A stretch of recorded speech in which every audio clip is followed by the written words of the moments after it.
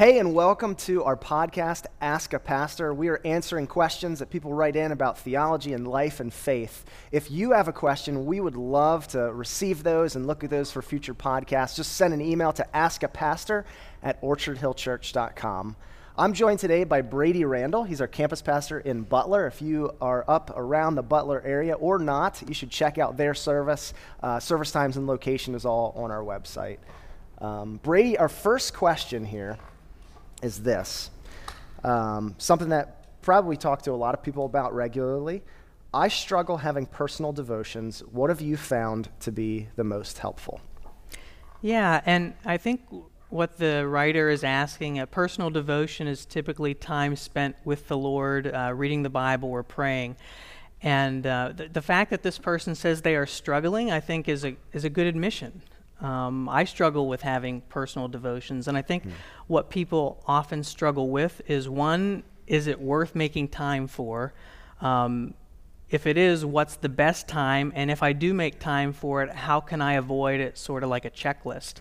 And for me, what I found is I'm not a super morning person. Some people, they make time right as soon as they get up in the morning.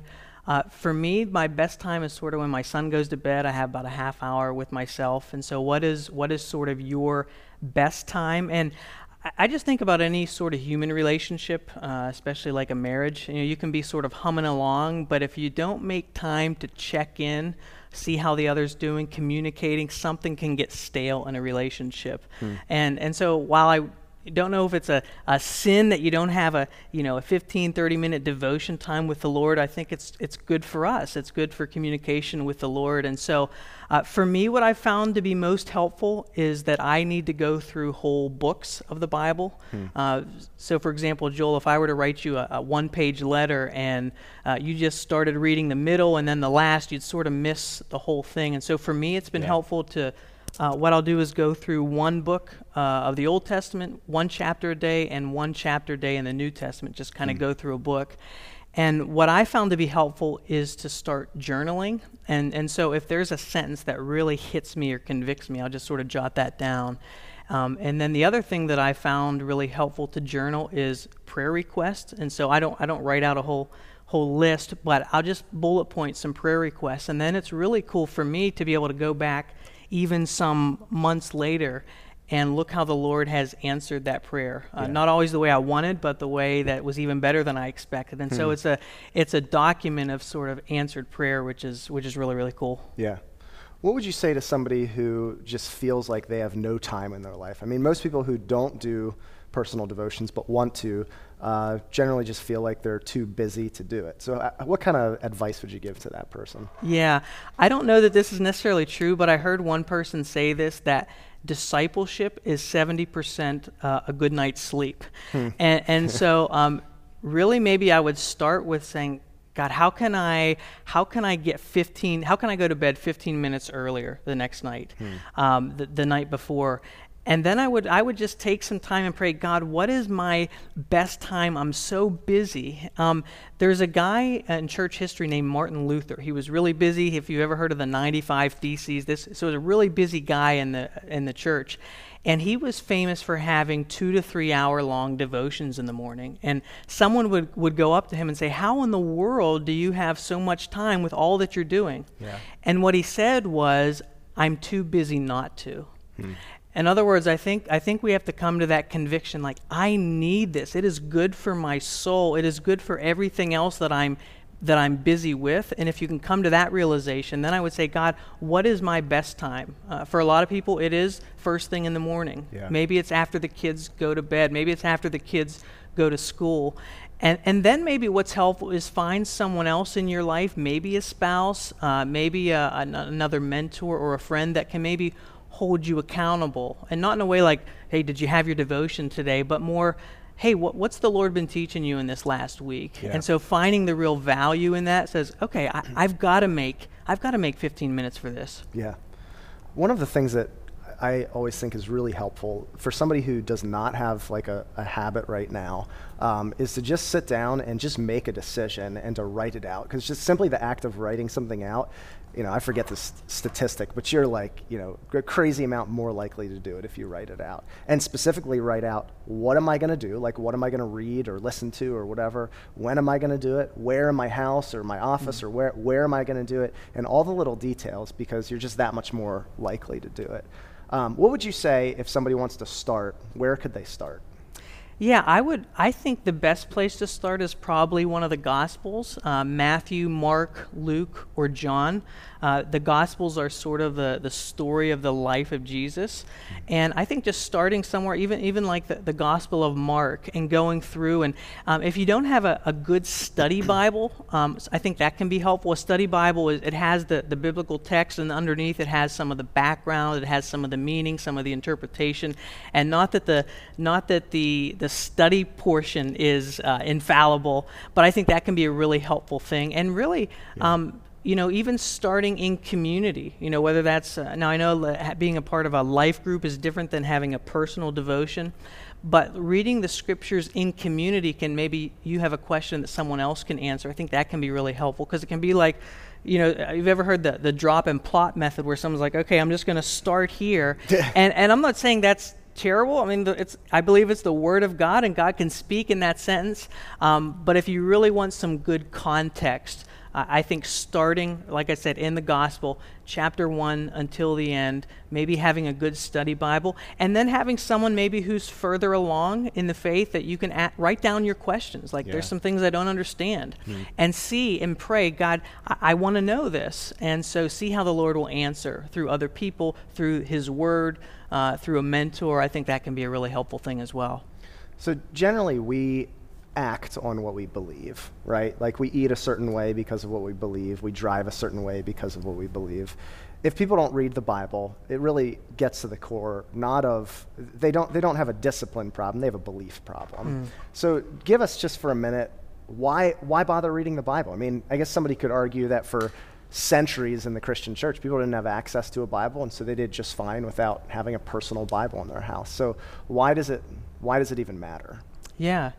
I think first it goes down to what do you say the Bible is? And for me, I'm convinced that it is God's Word to us. And, God can speak in a variety of ways. He can, speak.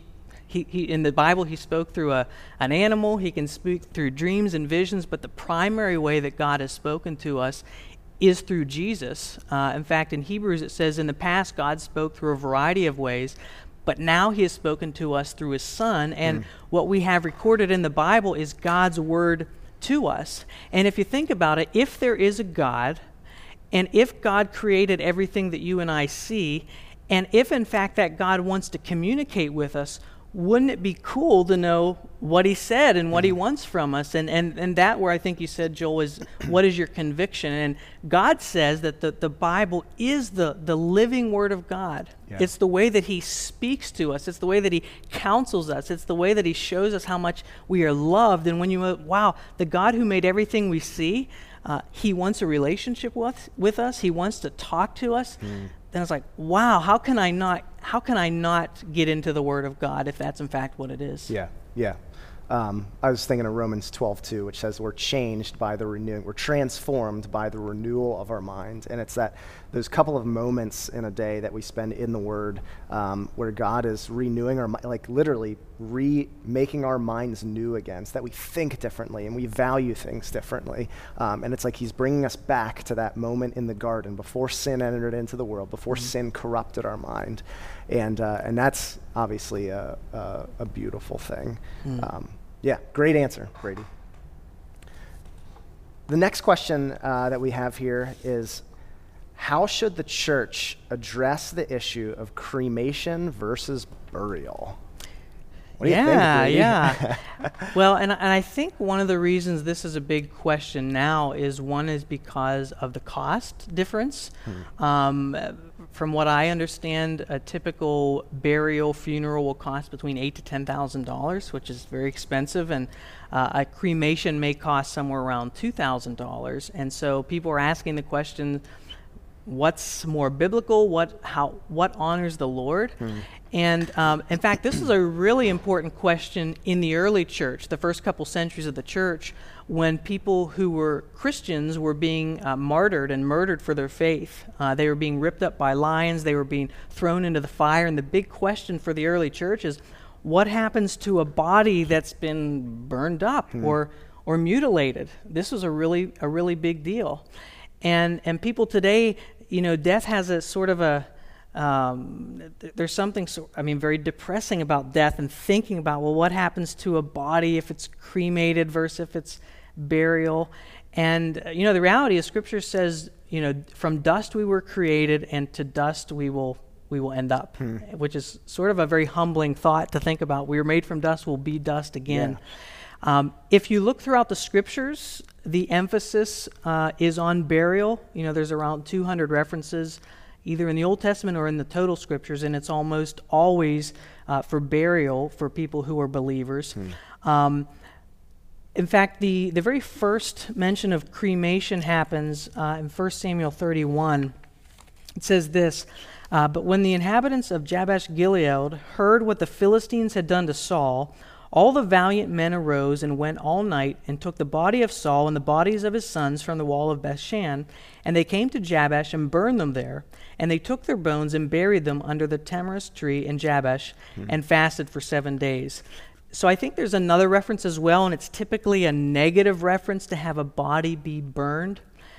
But the reality is, Scripture doesn't say that one is sinful or one is the other. I think the really important piece is, what happens to someone who puts their trust in Jesus, that they go into the ground, and whether they're burned quickly, which is maybe just hurries up the inevitable process anyway, that those who trust in Jesus, that God will raise their body, whether it's been burned or mutilated or buried, and that's sort of the important point. And if someone were to come up to me and say, Brady, first I would also say this, you need to talk as a family, what is your desire and why? That's a really important piece.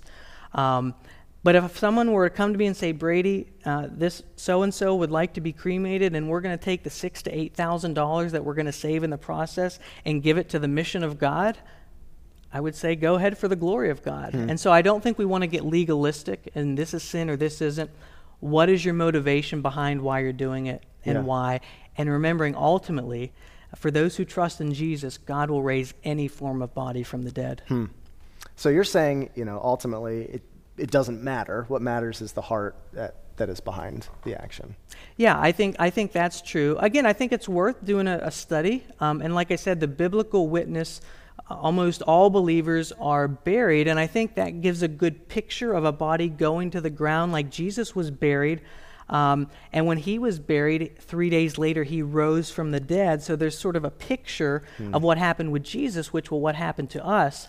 But ultimately, I want people out there to know, if you're concerned, man, my so-and-so, this happened to his body or her body, and she was cremated, God can raise anyone, any form from the dead, which I think is the main issue. I think you're right on, and that's a really important thing to point out.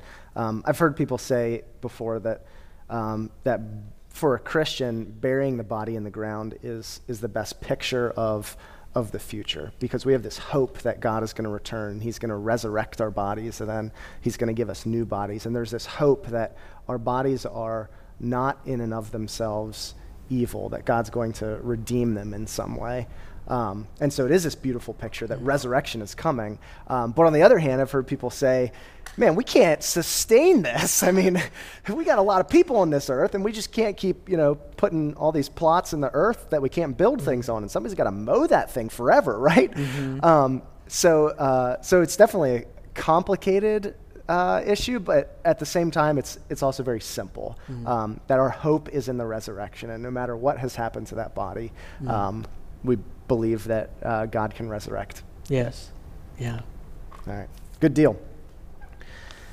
Third question, one that is guaranteed to bring you some disapproval from no matter how you answer this.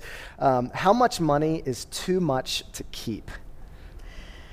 Yeah, that's a really good question, and this is another area where I think people, and especially Christians, can sort of get legalistic. And I think what's in the background here is in Christian circles, you may have heard of what's called a tithe, which is sort of a 10% of your income would go toward the ministry. And in the Old Testament, the first fruits, oftentimes it was actually food, went towards feeding those who were in ministry. It went towards the work of the Lord, the first 10%, in addition to other offerings.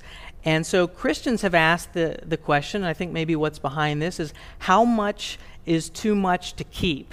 Do I have to give away 10%? Can I live on 90%? Is that even a thing in the New Testament? And so we get to be sort of legalistic. I think Jesus assumed at the minimum a 10% because the Pharisees are asking him things, and he says, okay, yeah, you tithe, that's good, but what you should be real concerned about is this, matters of justice. Yeah. But maybe a better question, rather than how much do I get to keep, is how much can I give away to the mission of God? Yeah. My wife and I were sort of struggling with this before we got married. We had to have these conversations. What percentage of our income will we live off of? What percent will we give away to the ministry, the mission of God? And about that time, I ran into a story from a guy named Rick Warren, who sort of a well-known author. He wrote Purpose-Driven Life, which is one of the best-selling books of all time. And he said he and his wife came to an agreement that they wanted to not only tithe, so start with 10%, but each year they wanted to increase that percentage for as long as the Lord allowed them. And so some years were better than others, and so maybe the next year they went to 11%. Maybe there was a good book sale, they went up to 15%. Maybe it was a really hard year, so they were only able to go 0.5%. Now, this was a while ago, and at that time, they became reverse tithers. In other words, they gave away 90+% of what they brought in. And a skeptic might say, well, yeah, if you're making millions on book sales, that'd be easy to do. But I think that the Lord honors that. Sure. And the real principle behind giving and what you want to keep is, God says in the New Testament, I love a cheerful giver. He says, take your income, so it's based on what you make. Some people don't make much. In fact, there's a story of the widow's mite, where Jesus was in the temple, and many people were giving away large amounts of gifts. And what Jesus was most impressed with, if you want to use that term, is a widow who gave just a couple of coins, worth in today's day probably about a penny or so. And he said about her, she gave away more than anyone else. Yeah.